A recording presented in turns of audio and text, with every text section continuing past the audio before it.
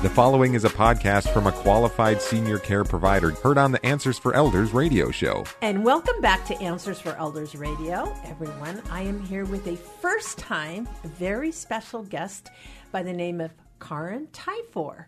And Karin is with Aging Care Consultation Services. Karin, welcome to the program. Thank you.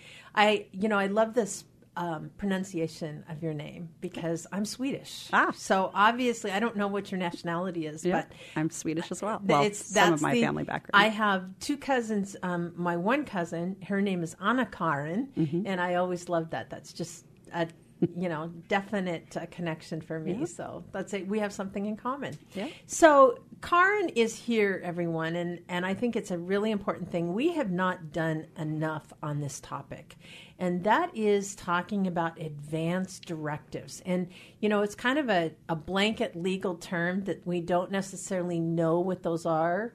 And so obviously, first of all, before we begin, what does that mean, that blanket term, Karin? The advance directives, we're generally talking about legal documents where you've set out your wishes for what you want to happen in your later life or at the end of life if you're not able to communicate those decisions yourself. Right.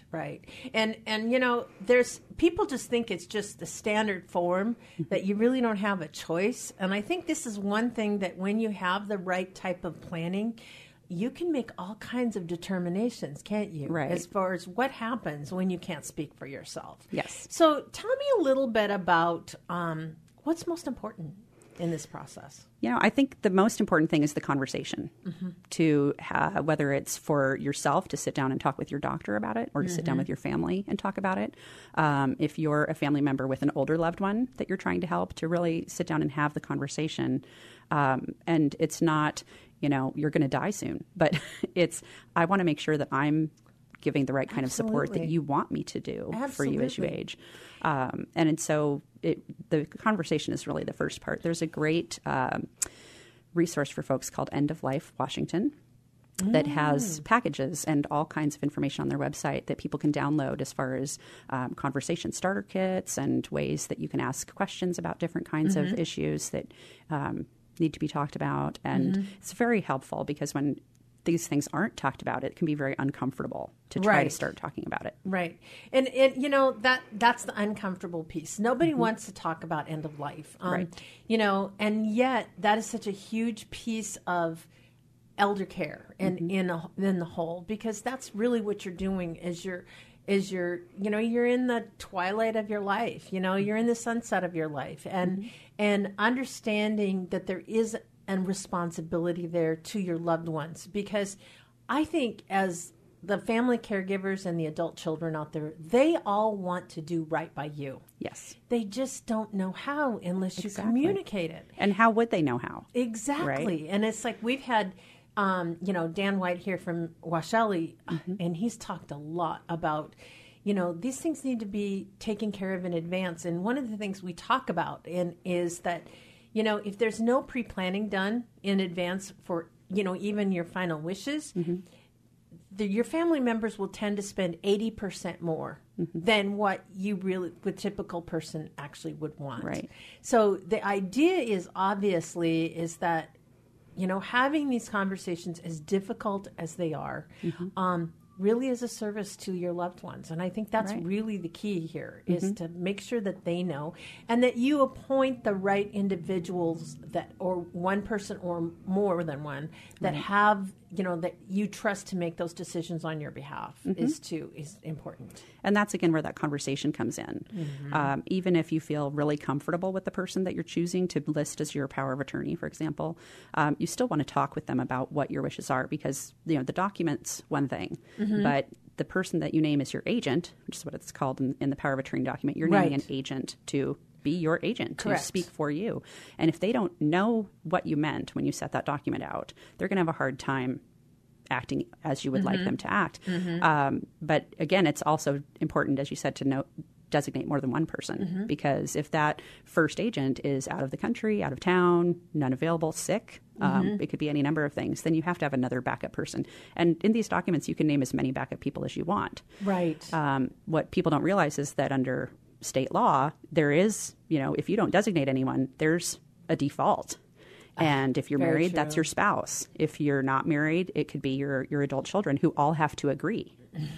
If And there's not to multiple mention, children. and if you're in adversity, or you don't have that connection, you'll be a ward of the state. Correct. And the state will make the decisions for you, Right. which is even crazier. Yes. And I was just talking with a guardian who's been working with cases where people have been in the hospital for months because they can't find a guardian to help make that decision of what their long-term care should be.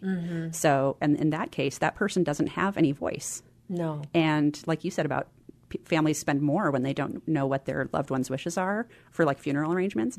I'd argue it's even, by a factor greater than that for medical care because someone sure. might not want any prolongation of their life. Exactly. But the family is thinking we have to do everything for them. Right. And think about the medical. Keep them alive forever. Right. And the medical community, that's their job, is to keep people alive and well. So that's what they That's default the to oath as that well. they take. Absolutely. Right. So what kind of documents, Karen, do we need to make sure that these need to be in place? What kind of? I think the key ones are a durable power of attorney for healthcare. Durable means that it endures even if the person that signed the document has a lost capacity, meaning maybe it's a diagnosis of dementia or some other means by which they can't make their own decisions anymore. That means that power of attorney document will endure. Got it. And then there's usually two powers of attorney, one for medical or healthcare and one for financial, or sometimes Right. called for estate. Right. and- Or attorney in fact, it's also called. Well, the Right. attorney in fact just refers to the agent that's Right, named in the okay. document. Okay. Everybody thinks it's an attorney. It's not a No. lawyer, but it's your agent. Yes. And so it could be the same person. It could be different people. My sister and I, for example, are named. One is primary on one is primary on the other, and the other is secondary. So we can both do Sure. anything that my parents would want us to do. But then the third one I think that's crucial is an advance directive for medical care. Absolutely. And that's where you lay out what kind of medical care would you want in what kind of situation. Like if you're, if, for example, you have a heart attack, do you want to be resuscitated? And lots of people think, well, of course I do. Well, if you have osteoporosis, having CPR is going to fracture all those ribs into your Correct. chest. You could puncture Correct. a lung. You could puncture other organs. If you have end-stage cancer, maybe you don't want to be resuscitated by Right. all means. And there's all kinds of decisions that you can make about different kinds of treatments or not. That's great. We are talking here again to Karen Tyfor. And Karen, you are from Aging Care Consultation Services. Tell me a little bit about your role in all this. Well, I kind of work as a consultant in that I can help people work through, look at what problems they might be having or challenges they might be facing, and figuring out what their options for action or solutions are, as well as look at the positives or negatives of different actions and what might be most helpful. I also do comprehensive evaluations or assessments of people at home to see how they're functioning in their home environment. I can do everything from cognitive testing and looking at someone's decision-making capacity all the way to the home safety environment, trying to Important. reduce those risks of whether it's, things that could contribute to falls or safety issues. And then if families are looking for an alternative living situation, I don't help people find that place, but I help them figure out what kinds of things are important to them. Sure. And for example, if someone has dementia or has some memory problems and may develop dementia, I might suggest that they consider looking at places where they do provide memory care so that they that wouldn't makes have to move sense. again down the road. Yes. But I refer on to other professionals who can help find the perfect place for That's them. ideal. Yeah. And, I mean, we cannot say enough about having these conversations and dotting your I's and crossing your T's. And the other thing is, even if you think mom or dad already have those documents in place, how long ago was that? Right. There has been all kinds of legal laws that have changed since if these documents are more than like 3 to 4 years old, from what I understand, they still should be reviewed. Yes. And make sure that there's not any additional factors. I mean, with our healthcare laws have changed, our legal laws are changed, the tax laws have changed, all different types of laws have changed. And so it's always always, really important that these documents are reviewed at the very least every 3 years. Right. And I would say even more often if you have circumstances change. Well, if circumstances change, absolutely. Right. The other thing is you may decide to change your agents. Right. You never know what happens. In my mother's case, she had appointed my sister-in-law. Well, my brother and sister-in-law got a divorce. Yep. And so here was her former daughter-in-law that was on her paperwork. And so obviously she had to transfer those documents over, and it was almost too late. And luckily, she still had enough cognitive abilities to do that. But it was also kind of hard, too, because she was going like, why are you taking it away from me? Well, because it's really different now. So all of those things obviously need to be reviewed, and really it's okay to trade those things over. And as you see circumstances change from loved ones. So the final thing I want to talk about before we close is talking about Alzheimer's and dementia. That's a whole other story. Yes. So fill me in about how that affects the advance directive. Well, I think, like you said, with someone with dementia, making any change to their documents, the level of cognitive ability that you have to be able to make various legal decisions is, it's not that you have capacity or you don't have capacity. Someone could have dementia, even moderate dementia, but still have the wherewithal to understand this is my daughter, or, this is the person that I want to make my decisions for me. Right. And still sign those documents, even if they have a diagnosis of dementia. That's where that capacity assessment is so important. Right. And the other thing is there is an advanced directive for Alzheimer's, dementia, and mental health. Wow, that's amazing. And so obviously you can go in and determine what kind of things need to happen and what documents need to be put in place, I'm assuming. Right. So Karin, how do we reach you? I have a website that's agingcareconsult.com.